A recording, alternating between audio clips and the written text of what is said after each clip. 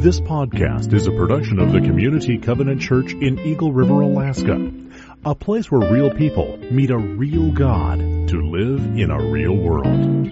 For more information, visit our website at www.communitycovenant.net. So the reading again is from Matthew chapter 28, starting with verse 18 through 20. Then Jesus came to them and said, "All authority in heaven and on earth has been given to me. Therefore go and make disciples of all nations, baptizing them in the name of the Father and of the Son and of the Holy Spirit, and teaching them to obey everything I have commanded you. And surely I am with you always, to the very end of the age." Well, good morning. It is good to be back with you again. Been gone for a couple of Sundays. The first Sunday away was at a Covenant Pastors Retreat, and that was good to get with some pastors in our denomination, and that was just a good time of prayer and encouragement and some rest. And then last week I was at First Covenant. As some of you know, Pastor Max had surgery, and he's recovering well, and his prognosis is great, but got a call and was asked if I could come and preach there last Sunday, and so I did. But I'm back, and I'm so grateful for Tyler and for Chris for your good words as we're leading our church now in a series on our core values. We began in the fall talking about our mission, and our mission is to bring Christ's hope, healing, and wholeness to our community and to our world. But our values inform how we go about bringing Christ's hope, healing, and wholeness to our community and to our world. And so we're in a series right now talking about our values, how we're going to go about doing that. And this morning, we're talking about intentional evangelism. And of course, we read this morning from Matthew's Gospel, the Great Commission, Matthew 28, 18 through 20. And as I'm reading that, I remember a story I shared with you probably a year or so ago about a conversation that a colleague of mine, back when I was a youth pastor, had with one of the young people in his group. Every year they'd have a great celebration for the seniors who were graduating and moving on to college. And they'd have a party, and they'd pray over them and bless them. And after this event, there was a senior, a young woman, who came up to this pastor and said, "Pastor, I want to thank you. For 4 years I've been in your group, and for all 4 years you've encouraged us to live godly lives. You've shared with us the words of Christ, especially as it relates to us being a part of the great mission of sharing the gospel into the world. I want to thank you for that." And he was feeling pretty good at that point. And then came the word, "but." You know what "but" means, right?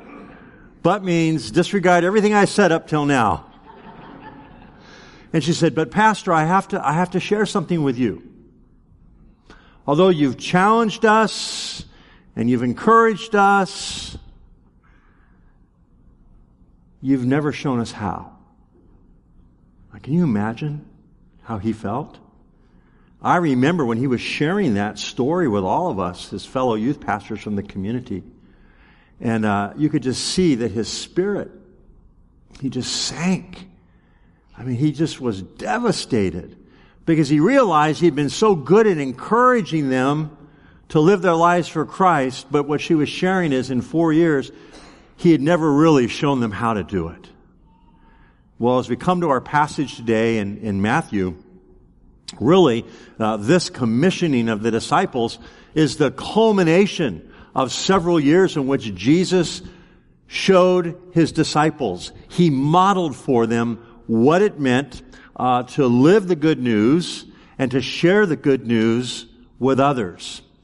And so Jesus, the perfect teacher, did an outstanding job of preparing his students for the mission that he called them to. But can you imagine living in first century Palestine, right? And you were a fisherman, or maybe you would have been involved in a trade of some kind, a tax collector, variety of different people, assortment of people with different life experiences and gifts that Jesus called to teach them, to raise them up, ultimately for the mission of the gospel. But can you imagine these men hearing these words that were just read in Scripture today? I mean, think about this. Here they are, men that by all account were pretty simple. Most of them formally uneducated. Nothing special about them per se. And Jesus says, go and make disciples of all nations. Now think about that. These are people who didn't travel much farther from where they were born. And now Jesus is saying, I want you to go and make disciples of all nations. It'd be like someone today telling you that you are going to go to Mars and share the gospel there. Okay? You'd go, what? I mean, it'd be hard for you to really wrap your head around that, wouldn't it? I mean, that's what this was like for them. And you know what? As you hear this and as you think about it, I know that that's what it's like for some of you too. I mean, forget going to all nations. How about going across the street? Or going to the cubicle next to yours at work? Or going to the person that sits next to you in school? Or to a family member? I mean, the thought of, hey, going and sharing the good news of the gospel with somebody, for many of us, is pretty daunting, isn't it? Let's be honest about it. Well, here's the good news. This morning, I want to clear some things up for us. And then I'm actually going to give you some tools to do the very thing that God is calling you to do as followers of Christ. Does that sound good? I want everyone here today to leave here with a sense of, hey, not only do I know what God has called me to, but I'm feeling equipped.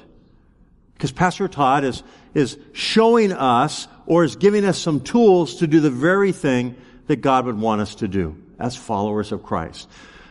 So here is the good news for you this morning. Most of you, in fact, the majority of you, are not evangelists. Do you know that? I didn't have to tell you that. You already know that, don't you?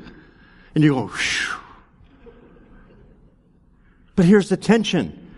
You know, we hear the Great Commission, and we read in the Gospels, and then we read in the epistles in the New Testament, the story of how the church moved out from Jerusalem, literally to the nations. And as we hear that, and as we read that, we feel this sense of conviction that somehow we're to be a part of it, and yet we don't fully identify with the Apostle Paul. He's an evangelist. Or Timothy, right? A pastor, but also an evangelist. Evangelists are those that God has given the church. If you look in the New Testament and you read through the gifts of different offices and ministries, there's a gift of an evangelist. An evangelist is one who has been specifically gifted for a bold proclamation of the gospel message. Okay? That's an evangelist. And you say, well, that's not me. And that's okay. Because most of us are not called to be evangelists. When we think about sharing our faith, who do we think about? We think about Billy Graham, don't we?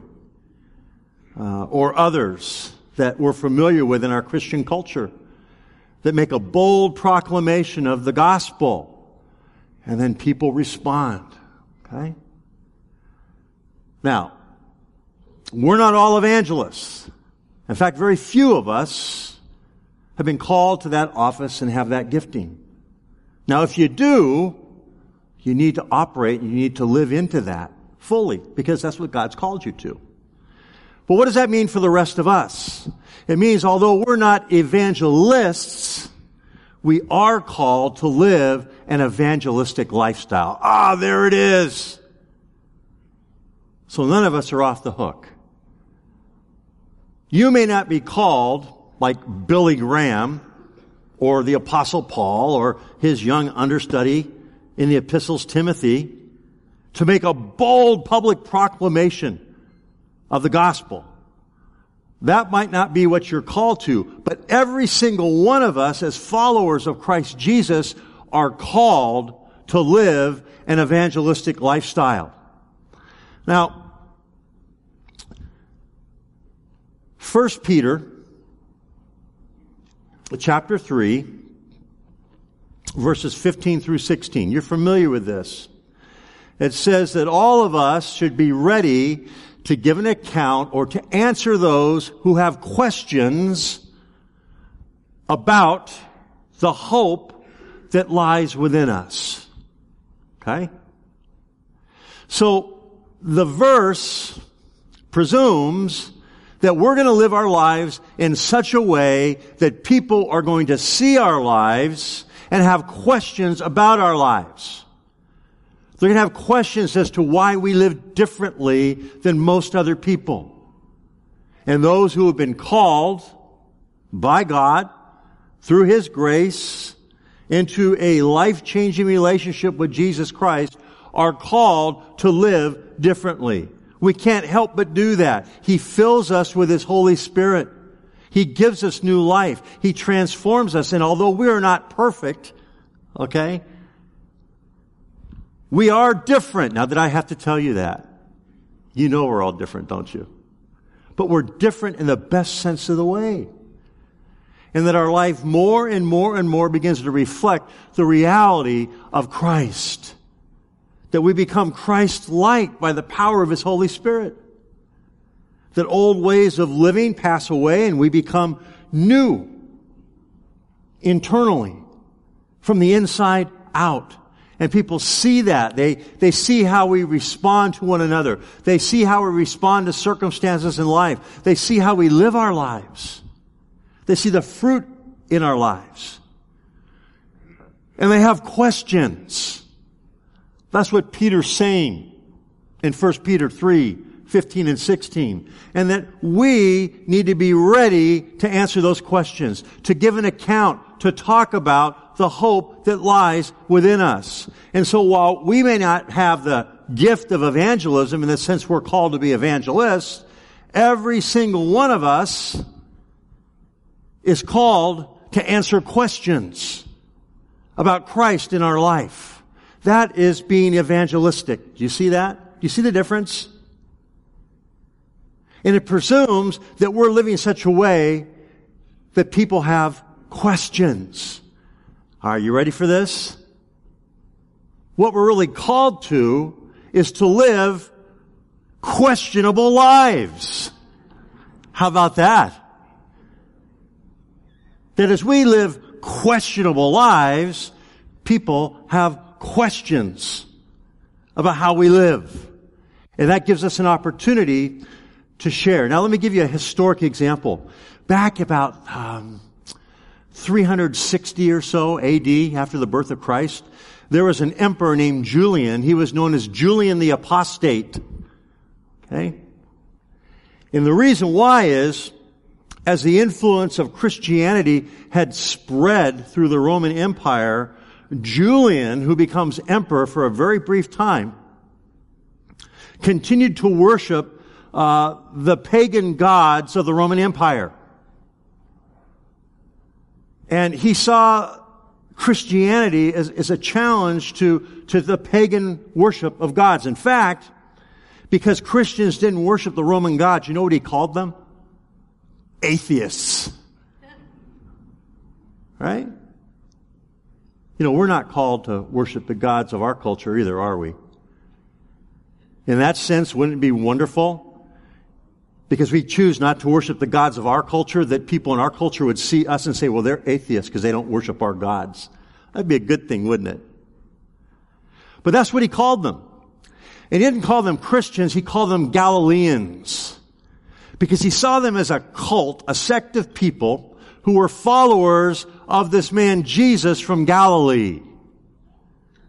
So Julian called them Galileans. Now here was the issue at hand. These Christians were living questionable lives.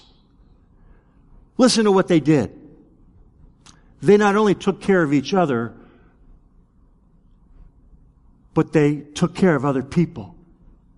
They fed the poor. When they were having these love feasts, in which they would gather together and eat and then worship this man named Jesus, as Julian said, elevate him to a position of God.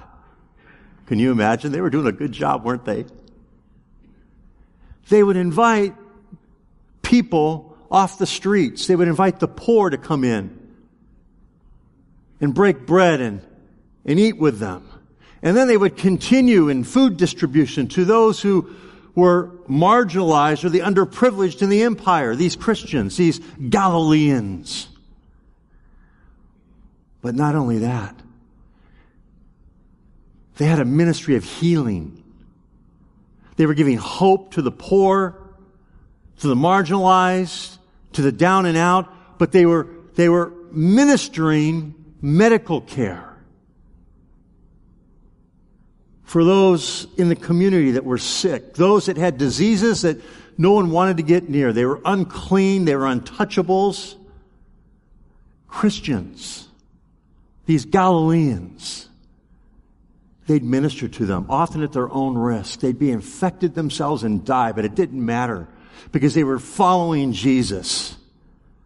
And so they had a minister of healing.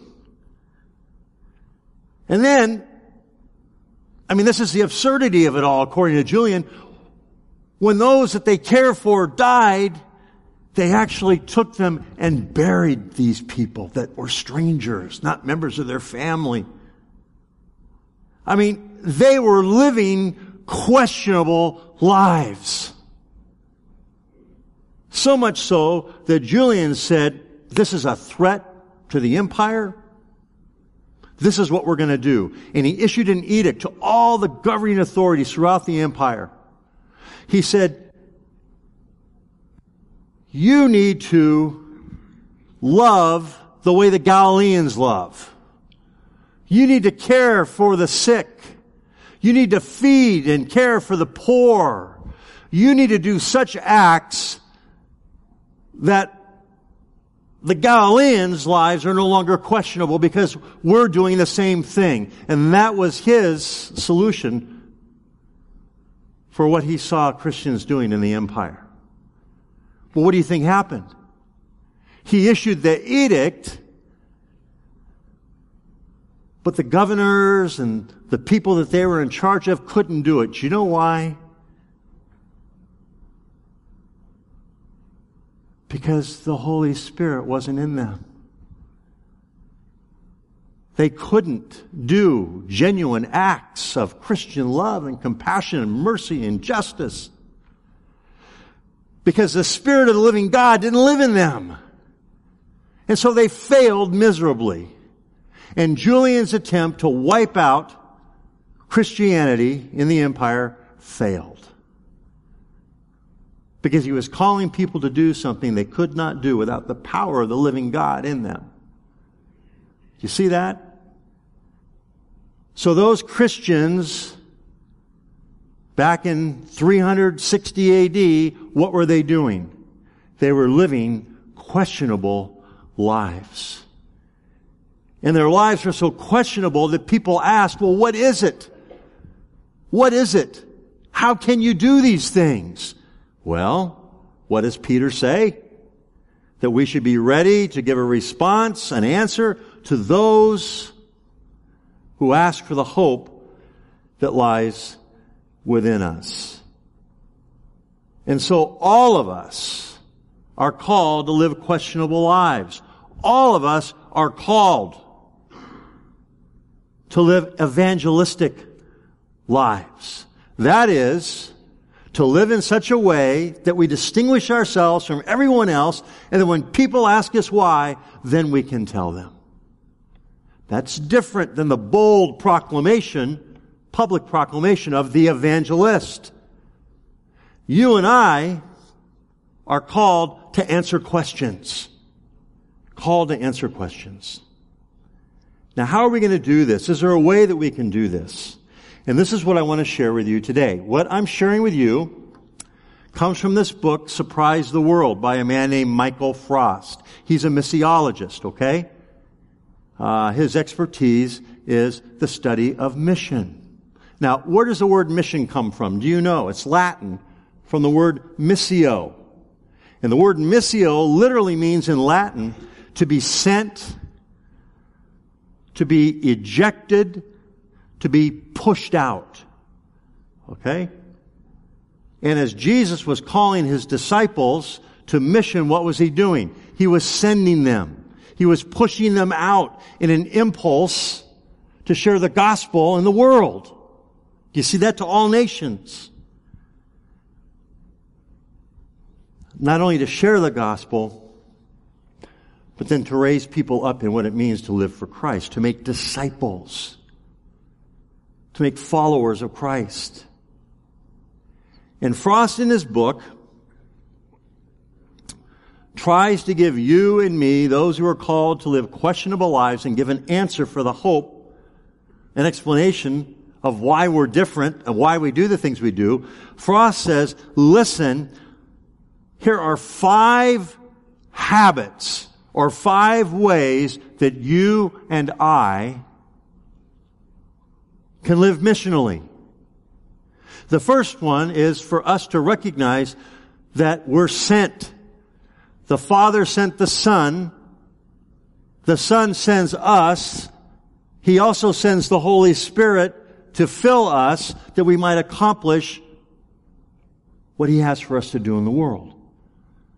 So, like Jesus, we need to see ourselves as sent ones. I'll get into that in a moment. But what Frost does, he gives us 5 things. Are you ready? 5 practical ways. You can leave here today, you can apply these things in your life, and you can live missionally. You can live questionable lives. Are you ready? Get your pens out? You're writing it down? It's good stuff. By the way, I'd recommend this book to all of you, Surprise the World.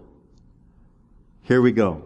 Number one, the first habit of highly missional people is to bless people both inside and outside of the church.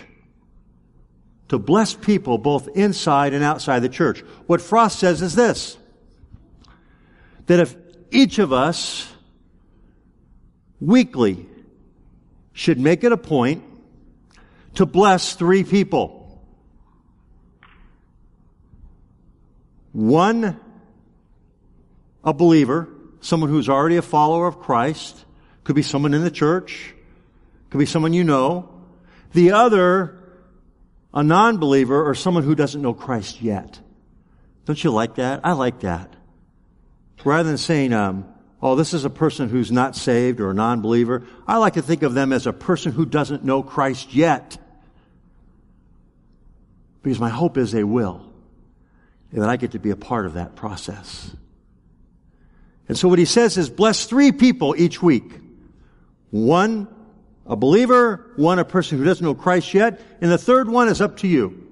Could be a believer or a person who doesn't know Christ yet. But bless 3 people this week. And here's how you do it. 1, are through words of affirmation. Just say something nice to somebody. Affirm them. Build them up. Again, the word bless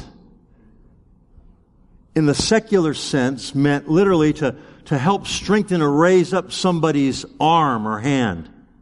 It was to empower them, to help them, to strengthen them. And so the church has adopted that word, and of course we have a spiritual meaning for that as well, but But really, in its origin, that we're to bless others. We're to help strengthen them. We're to encourage them. We're to raise them up. Bless them in that sense. Through words of affirmation. Words of encouragement. The second thing is, how about acts of kindness? Just doing something for somebody. Being kind. Going to your neighbor. Shoveling snow. Helping somebody with their groceries to the car. Whatever it might be. An act of kindness. And the third thing is a gift. A gift. You may want to bless someone by giving them a gift of some kind. Something that they need or something that says you care about them.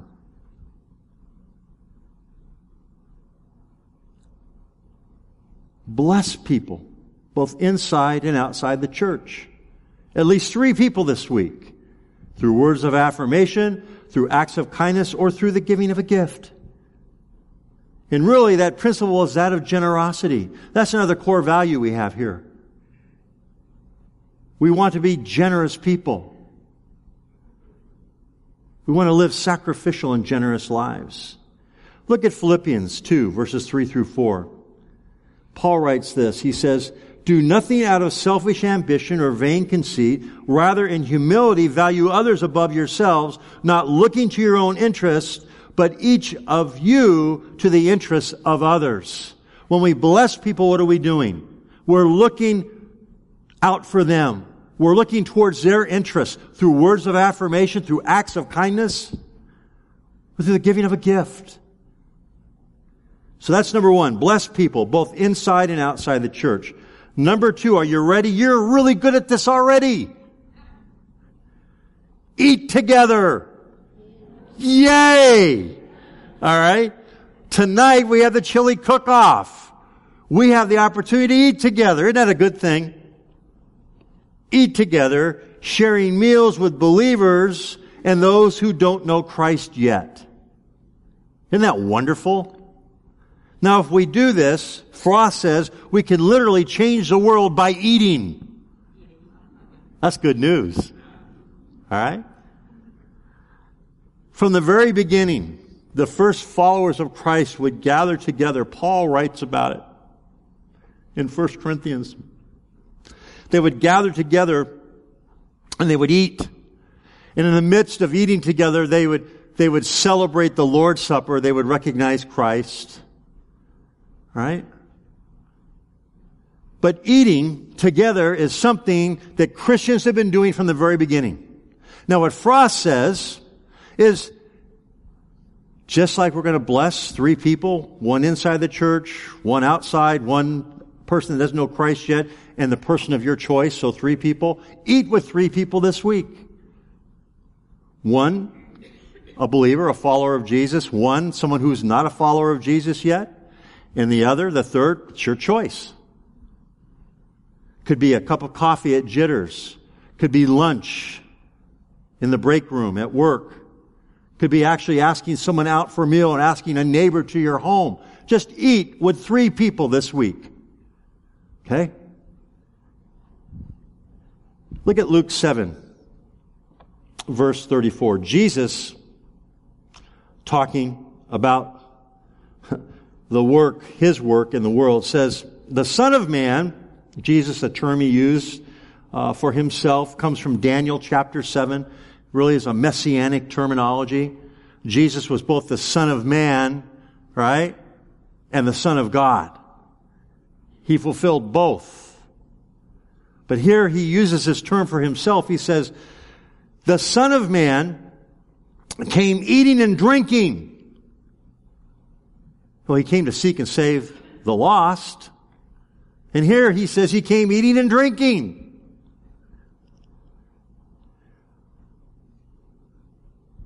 And you say, here is a glutton and a drunkard and a friend of tax collectors and sinners.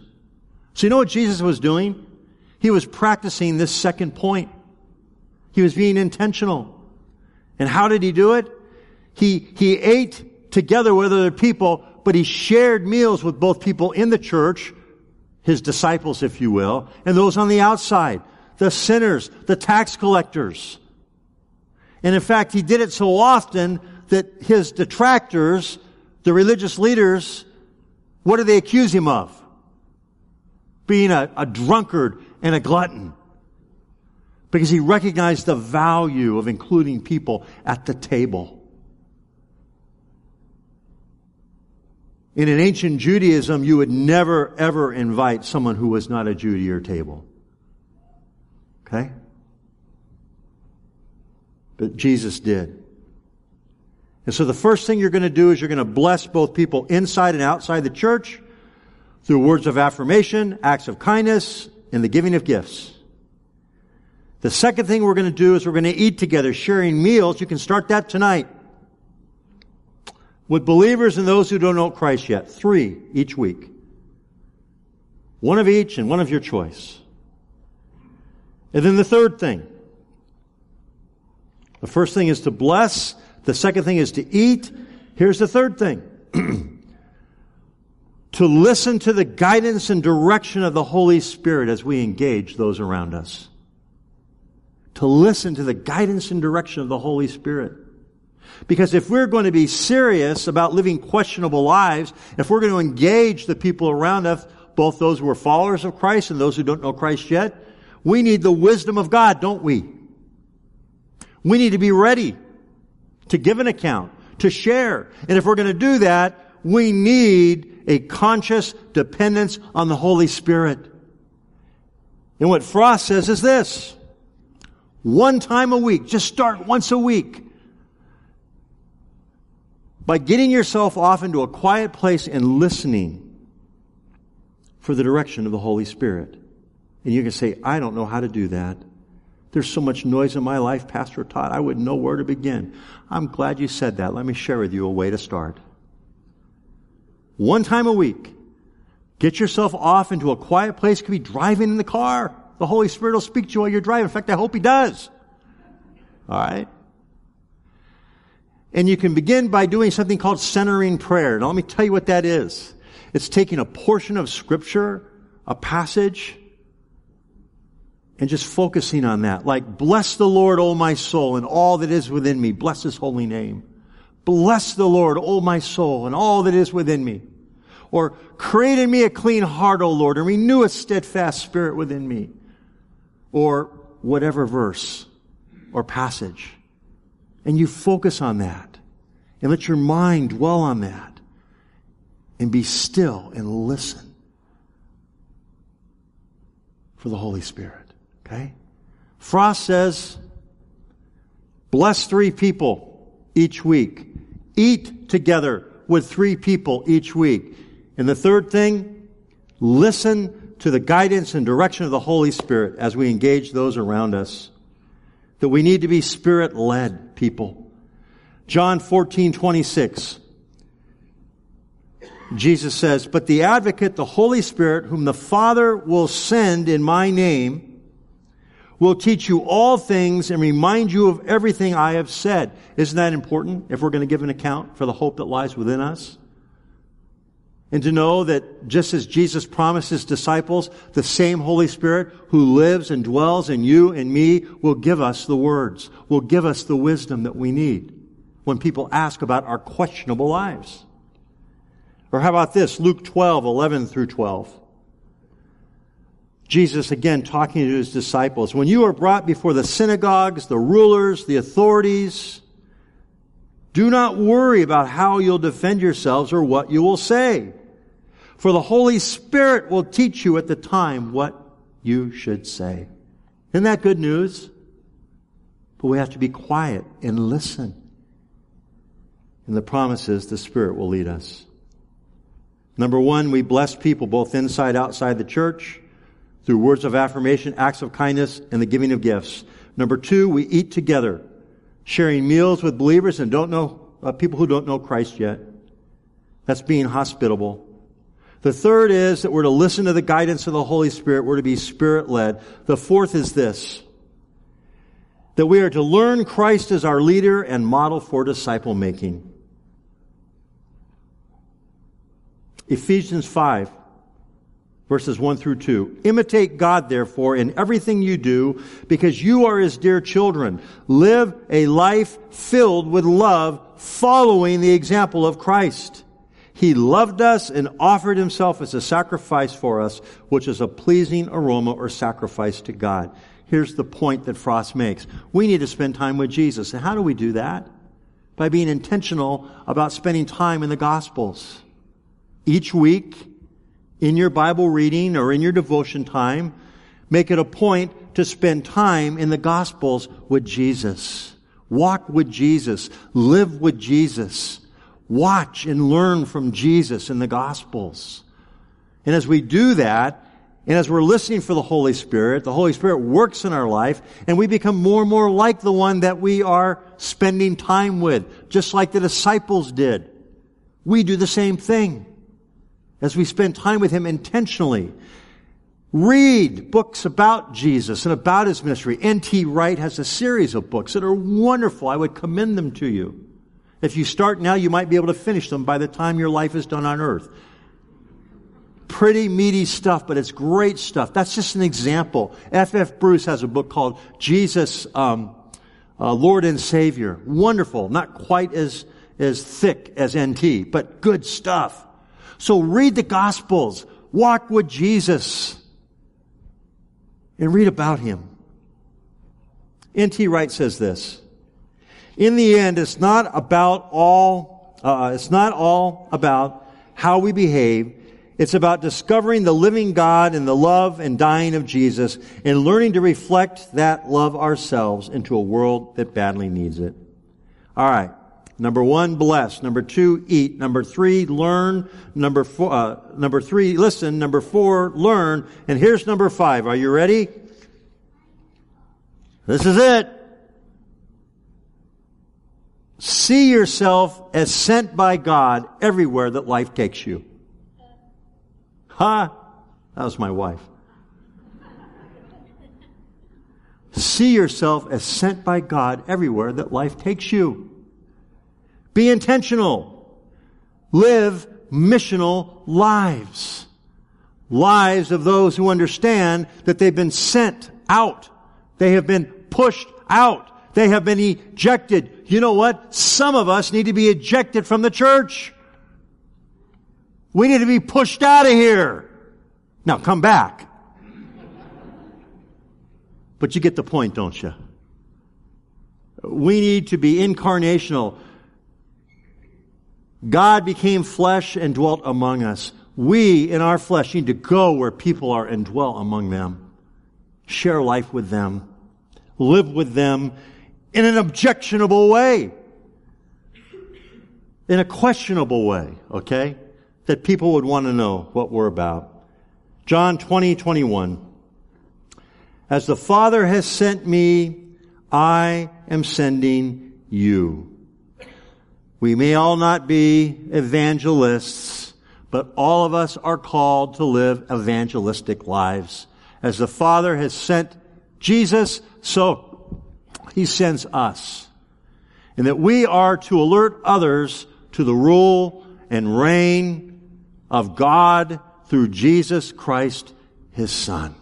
Okay? So here it is. Let me show you on the screen. The last slide. Bless, eat, listen, learn, and see. What is that? It says bells. Okay? Remember that. Bells. And as we do that, each of us will take seriously the call to intentional evangelism. The worship team come forward. Let's continue.